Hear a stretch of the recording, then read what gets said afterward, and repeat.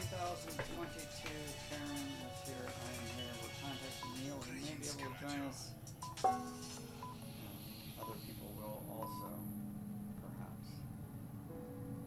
7 година. Ви слухаєте Українське радіо.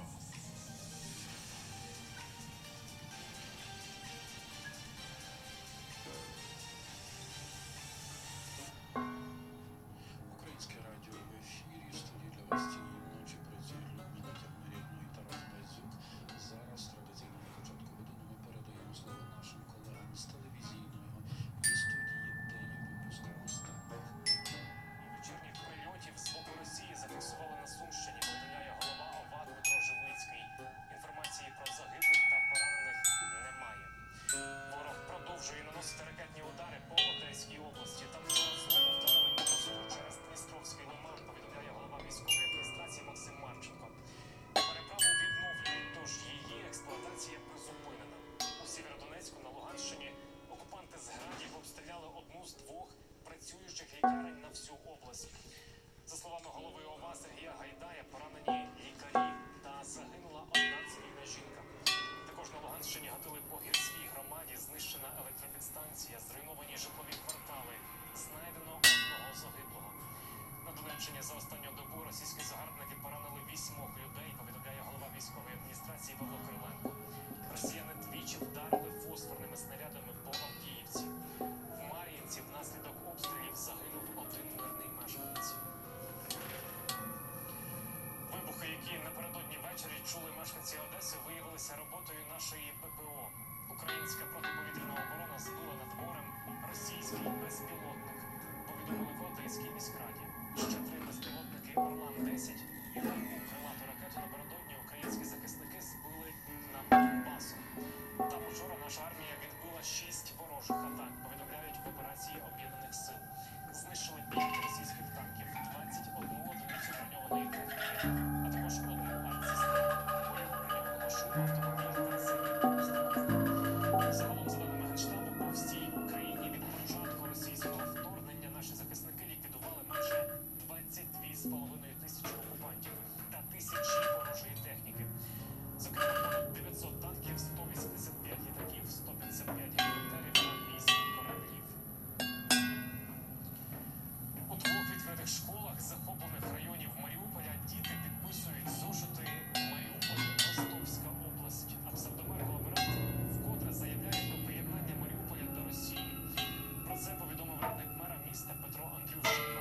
Він також опублікував і відео з Маріуполя, яка врахувала бої та обстріли, яких за версією Росії там немає. За словами Андрющенка, відео знято 26 квітня, і про це свідчить те, що саме в цей день окупанти закрили територію лівобережного району міста через вуличні бої. А російська техніка з літерою «В», яку видно в кадрі, з'явилася у Маріуполі після Великодня. В ООН створили команду для евакуації мирних людей із Маріупольського заводу «Азовсталь». Про це повідомив представник генерального секретаря організації Хак. З його слів, до евакуації цивільних ООН залучать найдосвідченіших співробітників управління з координації гуманітарних питань. На розробку плану піде кілька днів, перш ніж почати евакуацію, обидві сторони мають надати гарантії припинення вогню в Маріуполі. Представники організації вже обговорили це із владою України і Росії.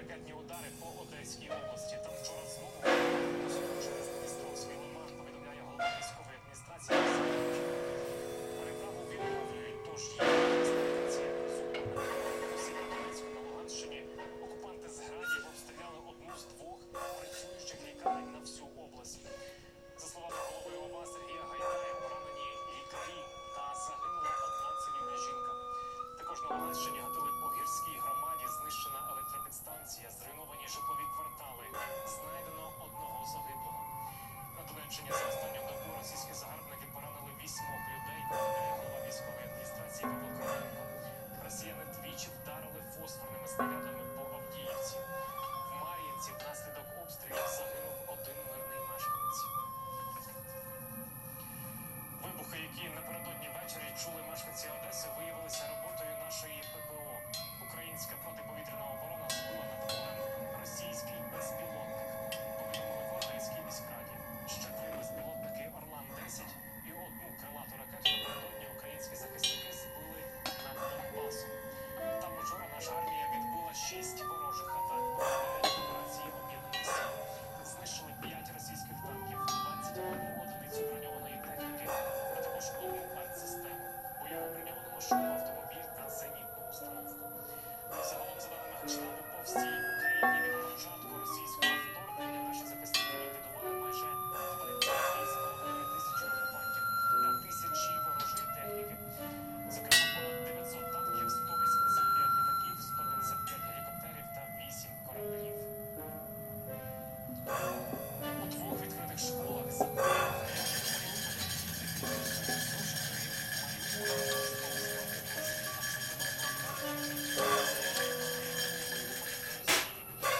Це повідомив радник мера міста Петро Андрющенко. Також опублікував і відео з бої та обстрілів за версією Росії там немає. За словами Андрющенка, відео знято 26 квітня, і про це свідчить те, що саме в цей день окупанти зайняли територію Лівобережного району міста через вуличні бої. А російська техніка з літерою «В», яку видно в кадрі, з'явилася у Маріуполі після Великодня. ООН створили команду для евакуації мирних людей із Маріупольського заводу «Азовсталь». Про це повідомив представник організації Фернанд Хак. З його слів, до евакуації цивільних залучені найдосвідченіших співробітників управління з координації гуманітарних питань. На розробку плану піде кілька днів, але перш ніж почати евакуацію, обидві сторони мають дати гарантії припинення вогню в Маріуполі.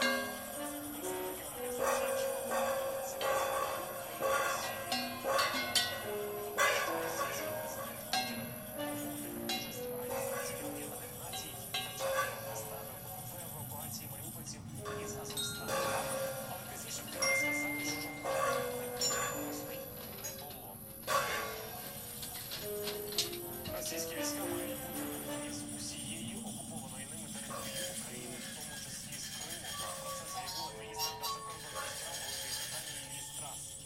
За її словами, Захід необхідно направити свою економічну міць на те, щоб не допустити повторення подібної агресії в майбутньому, у тому числі збільшити асигнування на оборону і використовувати всі наявні економічні важелі для витіснення Росії із західних ринків. Трас наголосила, що Захід має допомогти наростити оборонні можливості не лише України, а й інших країн, яким може загрожувати російська агресія, таких як Молдова та Грузія. За її словами, президент Путіна можливості оголосити про свою перемогу в Україні та використати цю війну як каталізатор для встановлення нового світового порядку. Важке озброєння, танки, літаки, глибоке використання наших запасів, нарощування виробництва. Нам треба зробити це все. Наші санкції вже призвели до того, що Росія зіткнулася з кризою за зовнішнім опором сторіччя. І нам треба рухатися далі. Путін не повинен мати можливість фінансувати чужих виробників. А це означає припинення імпорту газу раз і назавжди. Польща та Болгарія вже знайшли альтернативу російському газу після того, як Кремль призупинив постачання газу цим країнам через їхню відмову від розрахунку в рублях. У свою чергу в уряді Німеччини кажуть, Москва більше не є надійним партнером в довгостроковій перспективі, тож закупівлю газу скорочуватимуть. Варшава більше не збирається купувати російський газ у країни-агресорки, повідомив прем'єр-міністр Польщі Матеуш Моровецький. За його словами, сховища в Польщі заповнені на 77%. Завдяки імпорту з півночі, півдня та заходу, а також власного видобутку. Завдяки нашим діям Польщі з осені взагалі не буде потрібен російський газ. Але ми також розберемося з цим шантажем, з цим пістолетом біля скроні, щоб поляки цього не відчули. Ми не тільки не піддамося цьому шантажу, але хочу запевнити своїх співвітчизників, що дії Путіна і Кремля не вплинуть на чи ситуацію у Польщі. Після припинення постачання